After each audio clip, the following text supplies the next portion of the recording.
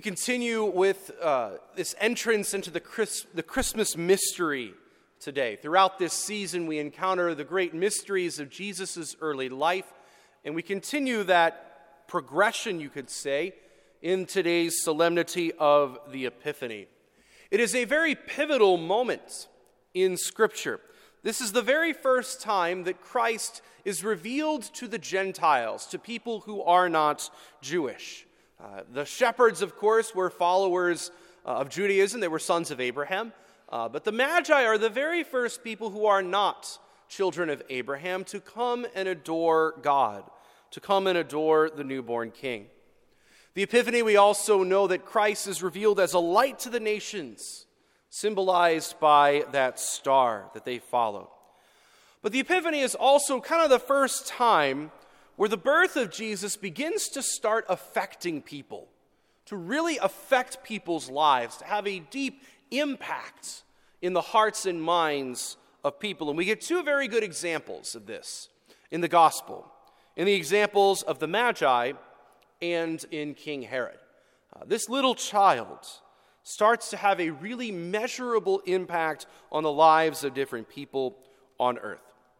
Because truth be told, brothers and sisters, both Herod and the Magi are directly challenged by this child who is so small and precious. They are directly challenged. So much of their lives is being directly challenged by this little baby. And we'll start with King Herod. Because the way that Herod was challenged was he was called to see his earthly kingship as a part of Christ's greater kingdom. That was the challenge for King Herod. Herod was a man who was obsessed with power and of holding on to it. He had two of his own sons killed in 7 BC because he thought that they were trying to usurp him. And so it is no surprise that if there were rumors of a child king born in Bethlehem, it is no surprise that Herod would react in the way that he did, to essentially go on a murderous rampage and try to eliminate the threat to his power. He wanted to eliminate any other claimant to his throne. And the irony, though, at least with this, is that Herod really wasn't a true king either. He wasn't the most powerful man. He was really just a caretaker put in place by the Romans, appointed to give the Romans a sense of legitimacy among the people, that the people could say, well, we have our own king, but not really, because Herod was very closely aligned with Rome. Caesar Augustus was the real emperor, the one with real authority, and even then, the Romans had their own governors to do their dirty work. Herod really didn't do very much at all. He didn't have any solid authority. He was a figurehead more than anything else. So how could this man, with seemingly no real power, be threatened by this child? We can look at Herod, brothers and sisters, and see in him someone who represents a worldview of radical individualism. Maybe you could say of radical autonomy, radical sovereignty, that is so present in our world today. Radical individualism only views the world through the lens of power, and specifically who might have power over me. That is how this worldview works. There is a great hesitancy in individualism to conform our lives to things that are beyond ourselves.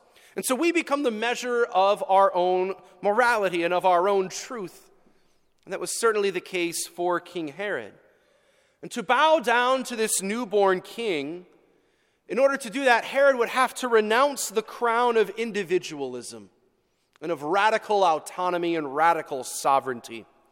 And this is how so many people perceive Christ in our world today, brothers and sisters. They see him as a threat to our own individualism, to our own autonomy, to our own sovereignty.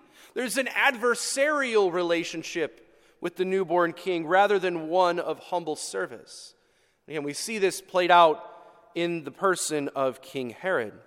Christ seemingly threatening the control that we have over our lives, threatening our decision-making power in our lifestyle. We see it almost as a threat.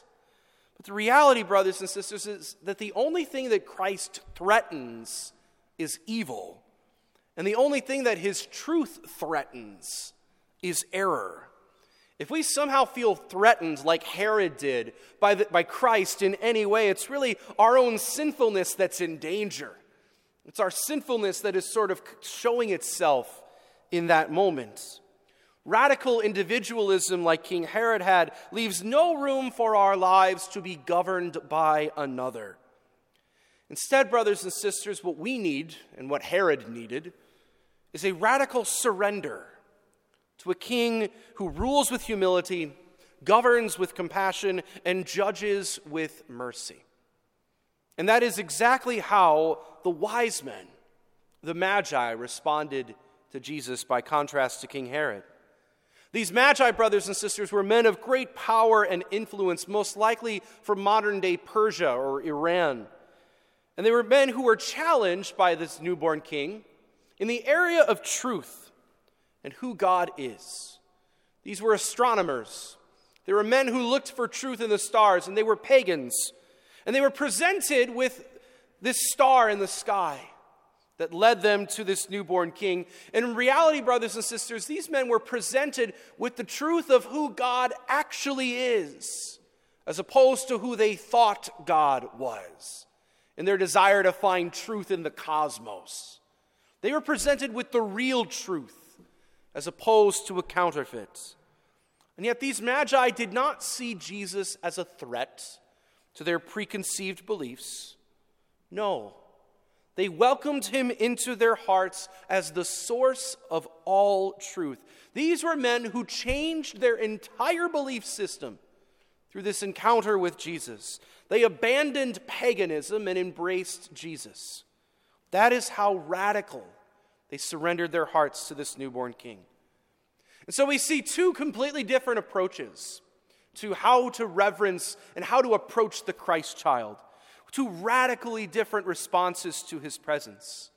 We have openness to truth on one hand and clinging to error in the other. Receptivity to goodness on one side and holding on to wrong on the other. While Herod was seemingly threatened by Jesus and responded with violence, the Magi were captivated by Jesus and responded with worship instead. So when Jesus inevitably challenges us, brothers and sisters, when our sins are confronted with truth, may we have the humility to respond not with anger and aggression, but renounce the crown of our individualism, lay it at the feet of Jesus, and serve his kingdom instead.